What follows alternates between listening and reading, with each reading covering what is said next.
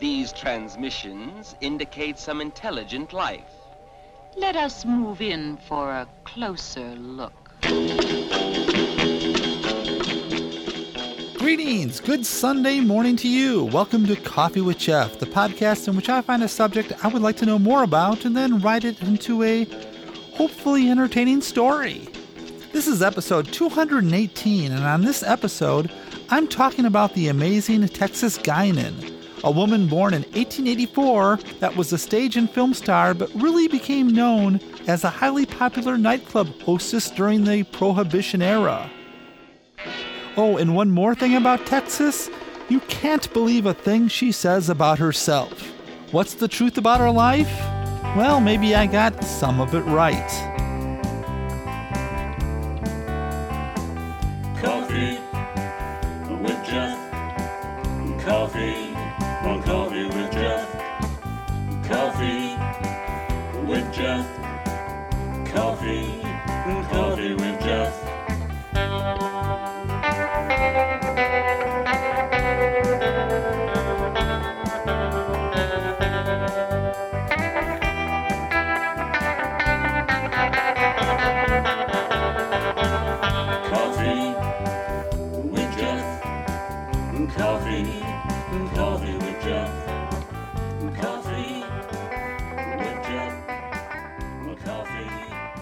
The woman who called herself Texas Guinan was a very lively, friendly person who was known as the queen of the nightclubs in the 1920s. She would openly greet the customers by saying, "Hello, suckers, come on in and leave your wallet at the bar." And the customers loved it. They listened to her as she told wild stories of growing up in Texas. My real name is Mary Louise Cecilia Guinan, but I've nearly forgotten that they christened me that. I was born on a ranch near Waco, Texas, a sucker's town, so many years ago that it's nobody's business. If you're nosy enough, you can check up on me, though. But you'll admit, particularly you women, that I'd be a sucker to tell. Texas Guinan published her autobiography in serial form in newspapers across the country in 1929. It was in 22 parts. It was a very entertaining story, but for the most part, it was a work of total fiction. You see, Mary Louise Cecilia Guinan knew the importance of creating a legend. It's a fun read of her growing up in Waco, Texas, on a ranch with cowboys and cattle, Wild West shows, rattlesnakes, school pranks, rodeos, and all the excitement one imagines when growing up on a ranch in the Old West. Like other Texas kids, I learned to ride and shoot. Before I was out of my teens, Buffalo Bill Cody, who was visiting my father, remarked one day, "Guinan, I'll bet that girl Texas was born in the saddle and cut her teeth on a 6-gun." It was a glorious feeling to lope or gallop my pinto across miles of plains with the hot wind blowing my long yellow curls out in a straight line behind me. And it never occurred to me to be proud of my freedom at such a tender age. It simply seemed natural to ride. It was the life of the Texas plain. The first 10 parts are all devoted to her life on the ranch. Young Texas was the best at everything. She was a troublemaker who could ride a rope as good as, or even better than everyone, even the cowhands. She tells of getting discovered doing horse and rope tricks while at Hank Miller's Wild West Circus when she was 16. She toured with them throughout the summer, but as it turned out, Hank Miller's Wild West Circus wasn't even around at the time. She also claims to have had the nickname Texas ever since she was a young child, but most historians believe that she took that name years later when she was a stage actress. But there is no doubt that Mary was a good horse rider, as can be seen in the films she starred in. According to Susan Costa, the grandniece of Texas, she probably learned her riding skills when her parents needed a break and would send her to her aunt's ranch for stretches of time. She was born on January 12, 1884 as Mary Louise Cecilia Guinan in Waco, Texas. Her parents were Michael and Bessie, both of Irish ancestry. They met married in Colorado, where they operated a wholesale grocery business. Eventually, they moved to Texas, where they might have run a horse and cattle ranch, but most likely they didn't. A boy named Willie was the couple's first child, followed by Mary, and then there would be 2 more, Tommy and Pearl. While Mary always claims to have grown up on a large ranch, she actually lived in a home in a town of about 12,000. It is probably more likely that she spent her time climbing trees with her brothers rather than riding around on horse on a fantasy ranch. I concluded that Tex didn't exactly rewrite the past, just reimagined it, shuffled the pieces a little. Biographer Louise Berliner wrote in her book, Texas Guinan, Queen of the Nightclubs. If you want to hear her wild tales of life on the ranch and all the trouble she caused, I'll publish the story she wrote on my Coffee with Jeff website soon. But for the purposes of this podcast, we're going to start this tale when she was first married. It is known that by 1905, she was married to John J. Moynihan, a cartoonist at the Chicago Examiner newspaper, and they lived in Chicago. In her biography, she says she married John just to get out of Texas, and John knew it too. She claims to have gone to the American Conservatory of Music with a Marshall Field Scholarship, but there are no records of her attending that school. But it does seem by the time she left Chicago, she had some sort of training in singing. She headed for New York after separating from her husband and began working as a showgirl. She began as a choir girl and worked her way up. It was probably around this time she took the name Texas. By 1907, she was headlining a show called Simply Simon Simply. Now, according to an article I found in the Green Bay Press Gazette in October of that year, it stated that she accidentally shot herself in the side during the performance in a local theater Thursday night. How the revolver came to be loaded is a mystery. Miss Guinan finished the song she was singing before being carried off stage. She will probably recover if blood poisoning doesn't set in. Strangely, in her autobiography, she doesn't mention the shooting, and I never found an explanation. But I do know she spent some time in the hospital before returning to the stage. Texas had quite a run, starring in some big productions as a headliner that toured the States. She was in shows such as The Gibson Girl Revue, The Gay Musician, The Hoyden, The Lone Star, and the very successful The Kissing Girl, in which she toured as the star for a couple of years. The Los Angeles Times wrote, Miss Texas Guinan, who played Lena the Mountain Kissing Girl, is as buxom a beauty as we have seen in many a day. She is bubblingly full of high voltage, which we sometimes call the joy of life, and for that and her flashing beauty, we can forgive her somewhat explosive speech and her variegated singing. The Hartford Sentinel had this to say, Lena, the Kissing Girl, in a role assumed by Miss Texas Guinan, is something of a revelation. She is as pretty as the sun-kissed side of a peach. Her face is bouqueted in smiles and dimples, and her new, fresh voice is notes extracted from a harp.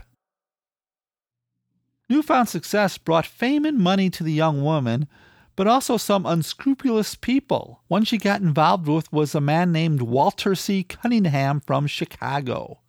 According to Texas, she had gone to London and gained a lot of weight while there, eating British beef and drinking ale. A producer named Sam Schubert wanted her for a play called The Passing Show, but she was too heavy. She had to quickly lose 70 pounds. She claims to have accomplished this by mixing 1.5 quarts of alcohol with 10 cents worth of iodine and 10 cents worth of aluminum. By rubbing it all over her body, in 2 months, the 70 pounds just melted away.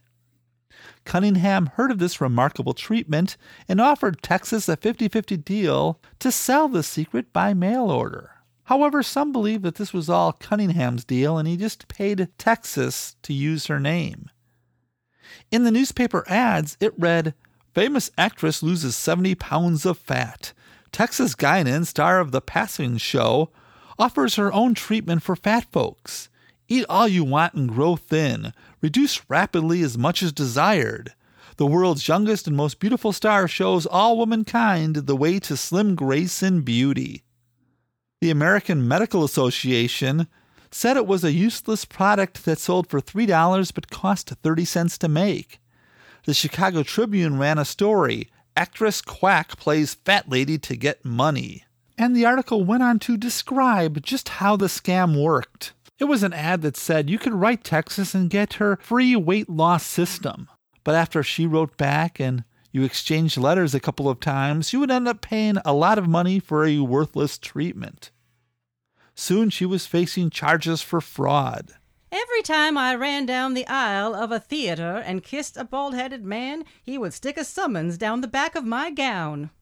She ended up going to court, giving evidence against her partner, and the feds went easy on her. The scandal hurt her career, and it took most of the money she had made while on the stage. It was about this time that she changed careers. Now, according to Texas, the reason for the change was that she was in a play called The World of Pleasure at the Winter Garden. In that show, she got to ride a horse and do some of her own stunts, and she began to think how she missed the West. And then Bill Hart, the idol of Wild West movies, had just left Triangle Films. H.O. David and Harry Aitken of Triangle dropped into my show one night, and as soon as they saw me riding a horse and singing Ragtime Cowboy Joe, they decided I was just the gal to take the place of the two-gun man. We'll be back in just a minute with part 2 of the Texas Guinan story. As we take a break from our story, here's a little audio of Texas Guinan and her girls after they returned from Paris after being arrested and deported.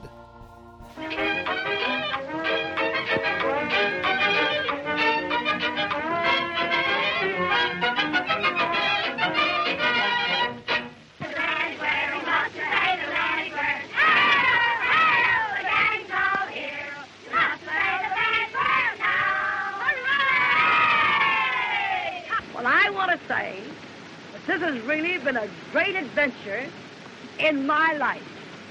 And I am the biggest sucker in the world. I went 3,000 miles to go to jail when I could have gone to any one of the best jails in New York City. Well, kids, are you all glad to be back home? And how did you like Paris? And what do you think of the French line? What's the greatest country in the whole world?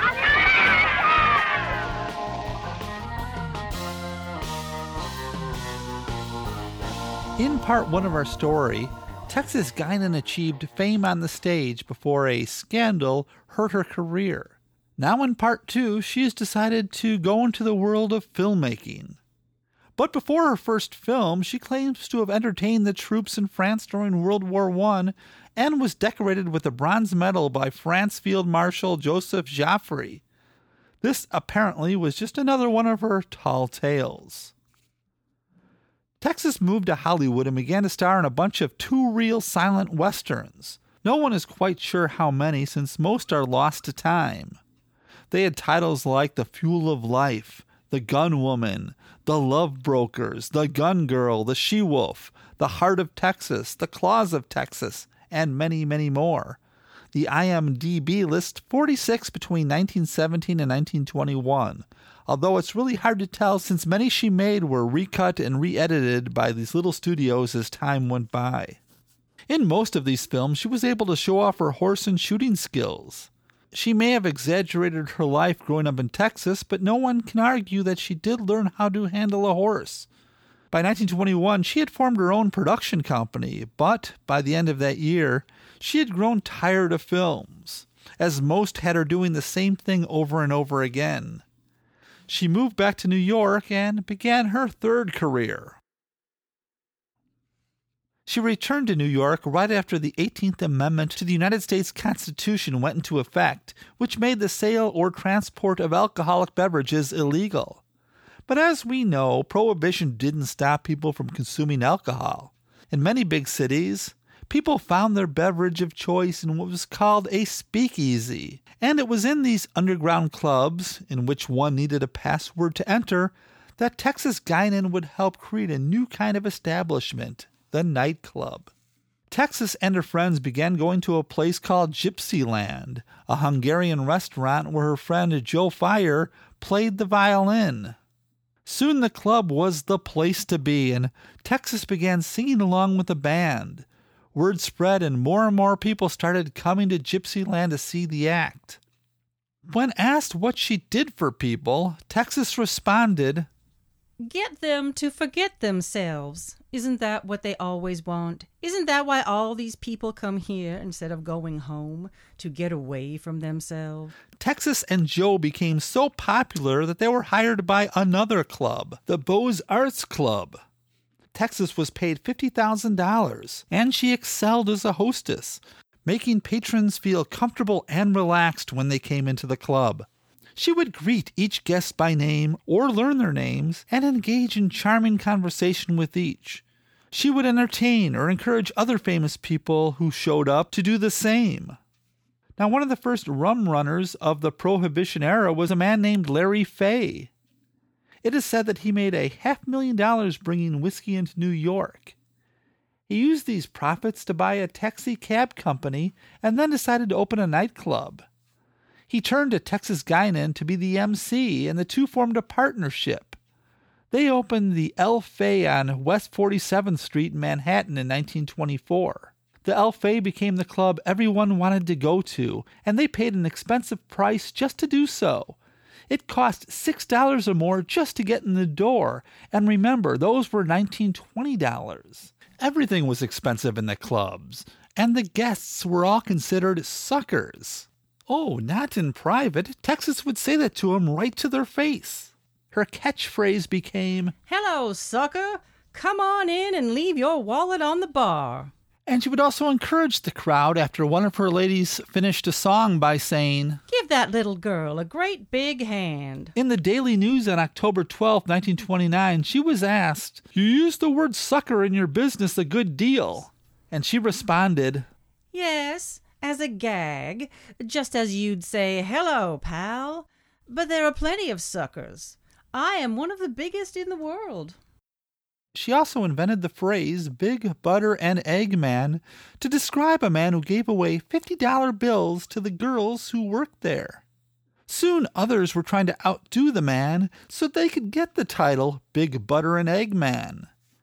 Ruby Keeler, Barbara Stanwyck, and George Raff were all discovered by talent scouts while working as dancers at the club. At 39 years old, Texas Guinan became known as the Queen of the Nightclubs. In a newspaper article in a syndicated column by Herbert Corey named Manhattan Days and Nights, he described her. "Texas is loud, noisy, and genuine. She bats elderly gentlemen over the head with little balloons tied to sticks, thrust powder puffs in their faces, coaxes their ladies into laughter, knows everyone worth knowing by his or her first name, never forgets, cannot be deceived or bluffed, and is as much a part of New York as Times Square."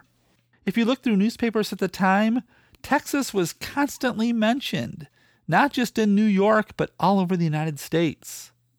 Over time, she worked for different speakeasies, and police raids became a constant problem. She learned how to deal with it. It became a game of cat and mouse. When the feds closed down one place, another would soon open. And she continued her work on the stage. But then, in 1928, she was part of one of the biggest police raids in New York history. Clubs all over town on the same night were busted. She was the hostess of the 300 Club when around 3:30 a.m. in the morning, the club was raided by the feds. Texas Guinan was arrested for being a public nuisance. Yes, that was a thing. And she faced a possible large fine and 2 to 5 year jail sentence. When Texas found out she was being indicted with 107 others a few weeks later, she said, "Thank God they didn't forget me. I'd feel humiliated and ashamed before my public if they left me off a list like that. But the idea of saying I'm a nuisance? That's not right. The only person in this world who can rightly say I've been a nuisance to them are my husbands." Her arrest was a media sensation. During the time between her arrest and her trial, a report came out about prostitution at her club.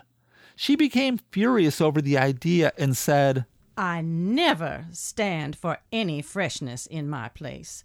I've stopped the music and put out some of the best customers when they forget themselves.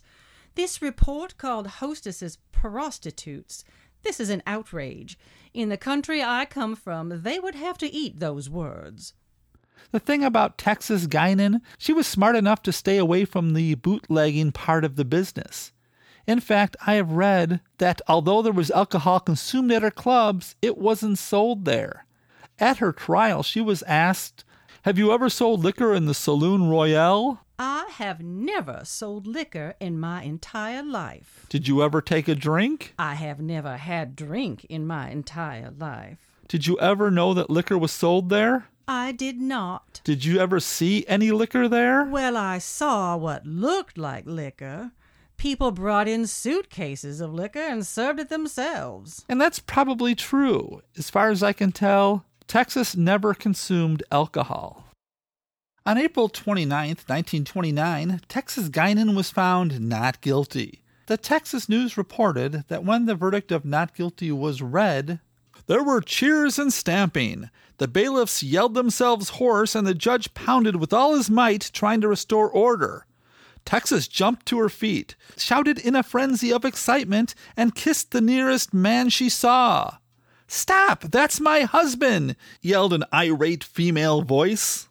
It is said that she ran over and began hugging and kissing a surprised jury as they were putting on their coats. In the late 1920s, while all the legal stuff was happening, Texas made a few more films. Sound ones like Queen of the Nightclubs and Broadway Through a Keyhole. In both films, I believe she played a fictional version of herself. She attempted to move to England with her chorus girls during the Great Depression, but she was on the barred aliens list. They performed in Paris for a while before being deported. Now, at some point, she became fascinated with evangelist Amy Sample McPherson Hutton, one of the few women in the ministry. Texas and McPherson developed a friendship, or at least a mutual admiration for each other. Texas offered to debate her on religion and a woman's role in the world, but it never happened. She began to do benefits for the poor and told the press she had a desire to preach. She finally found a pastor in Tacoma that would allow her to do so. As she delivered her sermon, she broke down in tears. Those that were there were convinced of her sincerity. In an article in the Oklahoma News on October 17, 1933, it said, "Texas Guinan fails to finish sermon, leaves pulpit weeping after reading a note from pastor." Texas Guinan, queen of the New York nightclubs, undertook to preach a sermon in a church here and broke down, leaving the pulpit with her eyes filled with tears. Tex had spoken for about 5 minutes when she glanced at a Bible left by Reverend Henry Victor Morgan, pastor. Inside, the note read, "Remember, everything you say here today, your mother will be listening to." Now, shortly before her sermon, she had been feeling abdominal pains and began seeing doctors. On Monday, October 30th, 1933, she collapsed backstage after a performance at the Beacon Theatre in Canada and was taken to a Vancouver hospital. For a while, doctors thought she would recover. During this time, the 34 members of her theater troupe began visiting her when they could. But on Sunday, November 5th, she took a turn for the worse and was quickly operated on. She was in critical condition, but her physician said there was a flickering ray of hope if she could survive the night. In a moment of consciousness, it is said that Texas heard reports that she had already died and responded, "No, I am not dead. Why, I'm on my way to recovery, just like the Blue Eagle." And then she drifted off, never to wake again. Texas Guinan died in her sleep of ulcerative colitis with many of her troupe by her side. Her brother Thomas, who she had looked after ever since he was a baby, had tried to get there, but it was too late. Her body was taken back to New York for a funeral and burial. Her death was exactly 1 month before the appeal of Prohibition. She was survived by both her parents and her siblings. Over 7,500 people attended her funeral. She was only 49 years old.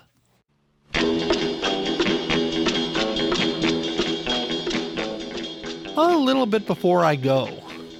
First of all, I want to thank Nancy Fry for playing the part of Texas Guinan. Nancy is always there for me when I need help with voice work, and Nancy, thank you so much. Now, as for Texas Guinan, I get it that she created her own legend, but that's okay. I got the feeling the more I read that she was really a good, fun person. And even though she took money from people who she jokingly called suckers, she was also known to donate a lot to charities and was always willing to help out a friend in need. She also claimed that she attended church every Sunday, even if she had been out late Saturday night.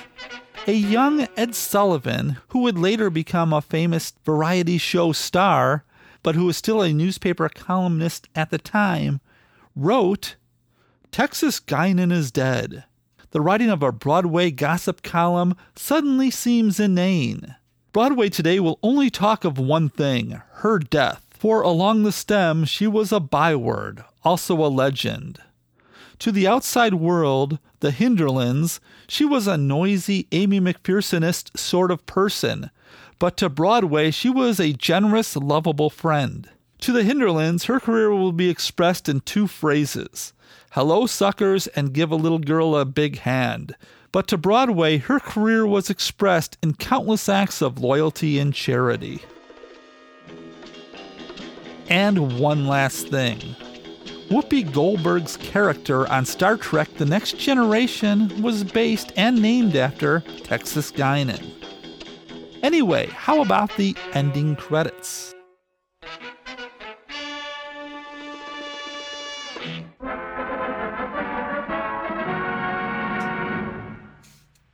You've been listening to Coffee with Jeff, a Zeus Brothers Entertainment podcast. I thank you for listening. You know, this show takes money to produce and make available. If you've got a few shekels you can afford to donate to keep the show going, I would be forever grateful. You can do this by contributing to my Patreon page. Just go to coffeewithjeff.com for more information. There's a little link button on the top left-hand side. Or you can tell your friends about the show, that would be great. You can email me at coffeewithjeff@gmail.com for any reason. You can also follow me on Twitter. My Twitter name is Coffee with Jeff, all one word. And I have a Coffee with Jeff Facebook page. You're encouraged to suggest stories on any of these platforms. I always need stories. And links to the sources that I used to write today's episode are available at transistor.fm's Coffee with Jeff page for this episode. I want to thank Nancy Fry for her help, to my wife of 36 years for being my wife of 36 years, David Metzger for designing the Coffee with Jeff logo, Kelly Rickard for writing and performing the Coffee with Jeff theme, and to all of you who listen to the show every week, thank you so much. And of course, a special shout out to all those that repost this on social media. You have a special place in my heart. Thanks for listening, and I'll be back in 2 weeks with something thrilling and exciting. Coffee with Jeff. Coffee with Jeff. Coffee with Jeff. Coffee with Jeff. I once knew a man who used to drink his coffee black. He once tried it with some cream. Didn't like it, now he never looks back. Coffee with Jeff. Coffee with Jeff. Coffee with Jeff. Coffee with Jeff. Met a girl from Beantown. Jeff was always hanging around. She drank tea, but that was okay. She was the dawn of Jeff's new day. Coffee with Jeff. Coffee with Jeff. Coffee with Jeff. Coffee with Jeff. Years go by and life's filled with change. Sometimes your plans get rearranged. He's seen it all and he's weathered it too. So Jeff wants to have some coffee with you. Coffee with Jeff. Coffee with Jeff. Coffee with Jeff. Coffee with Jeff.